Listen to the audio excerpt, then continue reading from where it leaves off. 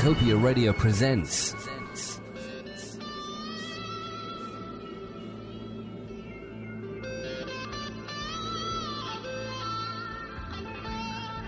Space.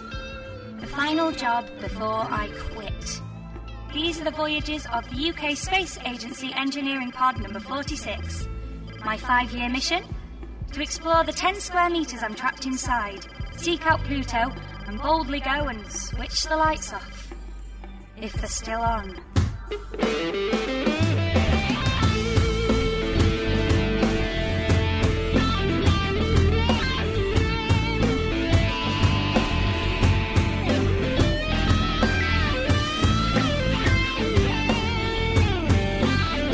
To Pluto by Peter Richard Adams.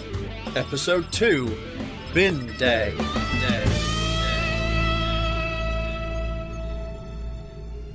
Ah! Wilhelm scream. Correct, Pod. My turn. Ah! Don't tell me. Don't tell me. You'll never get it. Janet Leigh and Psycho. Damn. My turn again. Okay, go on. I am. I'm doing it. Nope. Not getting anything. That's because I'm The Scream by Edvard Munch. Oh, that is very clever. I love playing Screamy-Screamy-Guessy-Guess. It's the best. I know. You just can't play it on Earth because it makes you look absolutely mental. It really does. Pod, what's that noise? What noise? That ominous clanking noise. The one that sounds like someone trying to break in? Yes, that noise. Well, I can assure you it's not somebody trying to get into the pod. Good. That would be absolutely impossible on account of how utterly alone we are. Don't, Pod. Out here in the depths of space. That's enough now, Pod. Thousands of miles away from the nearest life. Pod. Alone. Are you scared? No, of course not. If you are, you can scream if you like. Why would I want to scream? Because no one can hear you, except for me. But I wouldn't worry about me, because I didn't even hear that ominous clanking. Pod, run a sensor sweep of the hull. Sweeping hull. Sweep complete. Negative results. Okay, widen sweep and repeat. Sweep widened. Sweeping hull. Sweep complete. Negative results. Right, there's nothing for it. What are you going to do? Bypass the sweep circuit by the mainframe? No, I'm going to look out the window. Macaulay Culkin in Home Alone. No, Pod, that was a real scream. Oh, they don't count. I'm deducting a Screamy-Screamy-Guessy-Guess point from you for cheating. I'm not playing anymore, Pod. I'm being serious. There's something out there. What sort of something? Well, it looked like... Yes? It looked like a skeleton. A human skeleton. Oh, that's terrifying. Hang on. I'll take a look. Well, you're not wrong. One human skeleton currently smashing its gnarly, calcified, space-bleached jaw against the airlock. I don't know how I missed it now. What with its chilling visage of hollow terror staring right at me in the unending night. Well, what's it doing out there? Very little, I should imagine. But what's it doing outside the pod? We must have hit the garbage belt. What garbage belt? The big dirty one just beyond the moon. I don't understand. Of course you do.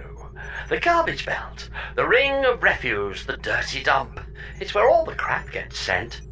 Since when? Since about 50 years ago, when you humans really got going with the whole space thing. Space thing? Yeah. When mankind looked up at the night sky and said, I could really leave my mark on that. My dirty brown mark. So rubbish isn't buried anymore? Or burnt? Oh no, it was stinking up the place, something rotten. A planet of 11 billion people makes a lot of rubbish. Makes a lot of stench. So they sent it all up here? Yep, in space, no one can hear you smell. Why don't we recycle it? It was just too boring to bother. Now it's just loaded up and banged off into the stratosphere. Well, that still doesn't explain why there's a skeleton trying to get into the pod. I expect it's just a corpse. There are loads of them up there.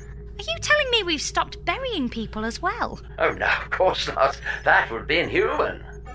The one out there was probably just horrifically murdered. Murdered? Yes, murdered. You know, executed, killed, terminated, bought the farm, handed a one-way ticket to. Why's it all gone so dark? I know what murdered means, Pod. What I don't get is why anyone that's been horrifically murdered would be all the way out here. It's actually a very logical place. Why? Well, you know all those East London gangsters that used to spend their weekends burying the bodies of their enemies in Epping Forest? It's kind of the 22nd century version of that. The gangsters? What gangsters? Space gangsters. Have you been watching Saturday morning cartoons again, Pod? No, seriously. Space gangsters. The moon's full of them. Space gangsters. Rubbish. Hang on, I'm getting to that. Look, you know how it's only rich people who live on the moon? Well, not all of them got there by selling used cars. A lot of them got there in the incredibly lucrative and highly unregulated space garbage dumping business. And because no one's really watching, it attracts a lot of real wrong-uns who occasionally bump off their rivals and dump them up here in the garbage belt, where no one can smell them rot. That's horrible. That's life. I don't really see what all the fuss is about. Well, there's a skeleton outside, Pod. So what? There's one inside you, too. In fact, there's a spooky skeleton lurking inside every one of you disgusting flesh bags. Man up, I say. There are 2 reasons I can't man up, Pod. Firstly, I'm all alone in the depths of space. Yes, you are. You really are. And secondly, I'm a woman. You're a woman? Yes. No way. I had literally no idea. What? I've got you classified as male. Really? Yes. Jemima Margaret Belafonte, engineer, male. How did you not know? I don't really notice such things. They're not a great deal of interest to me. Plus, you're not my type. You had no idea what type I was until about 10 seconds ago. Well, now I do. And I'm not interested. So don't try flirting with me. I wasn't going to. Ah, playing hard to get, eh? Get John on the comm. Right now. On it. Good afternoon, this is Command and Control, John speaking. How can I... Oh, hi, Jemima. You okay? No, I'm not. I'm not okay at all. There's a bloody skeleton outside the pod. Ooh, distressing. I shouldn't worry about it. It's probably just the garbage belt. You'll be out of it in a few hours. Did you pick up anything good? I'm not sure it has a gift shop, John. Well, there's a load of sweet stuff up there. It's the treasure trove of the universe. People throw out all sorts of awesome tat. I sometimes go up there on annual leave, just for a bit of a rummage. You come here for fun? Yeah, it's ace. What do you get? Oh, you can find anything up in the garbage belt. Old magazines, furniture, skulls. They're my favourite. The skulls? Yeah. The human skulls? If you stick a candle in them, they look absolutely awesome on the mantelpiece. That's horrible. You couldn't grab one for me, could you? It would look brilliant if I had a pair. No, John. I'm not going to tear the head off a skeleton and then spend the next 5 years trapped in a 10-square-metre pod with it staring back at me. Oh, come on. It's not like it would bite or anything. No! Well, you should still deploy a net and see what you can grab. There's some awesome stuff to be had in the garbage belt. End communication. Spoil sport. Communication ended. Damn it. Pod sends out a net. Net deployed. Let's go fishing for filth. You've been listening to To Pluto, written by Peter Richard Adams. It starred Laura England as Jemima Belafonte and Wayne Russell as Pod. It also featured the voice of David Taylor as John. This production was edited and directed by Peter Beeston, and the title music used in this episode was Apparente Ingravades by Martin Benitez.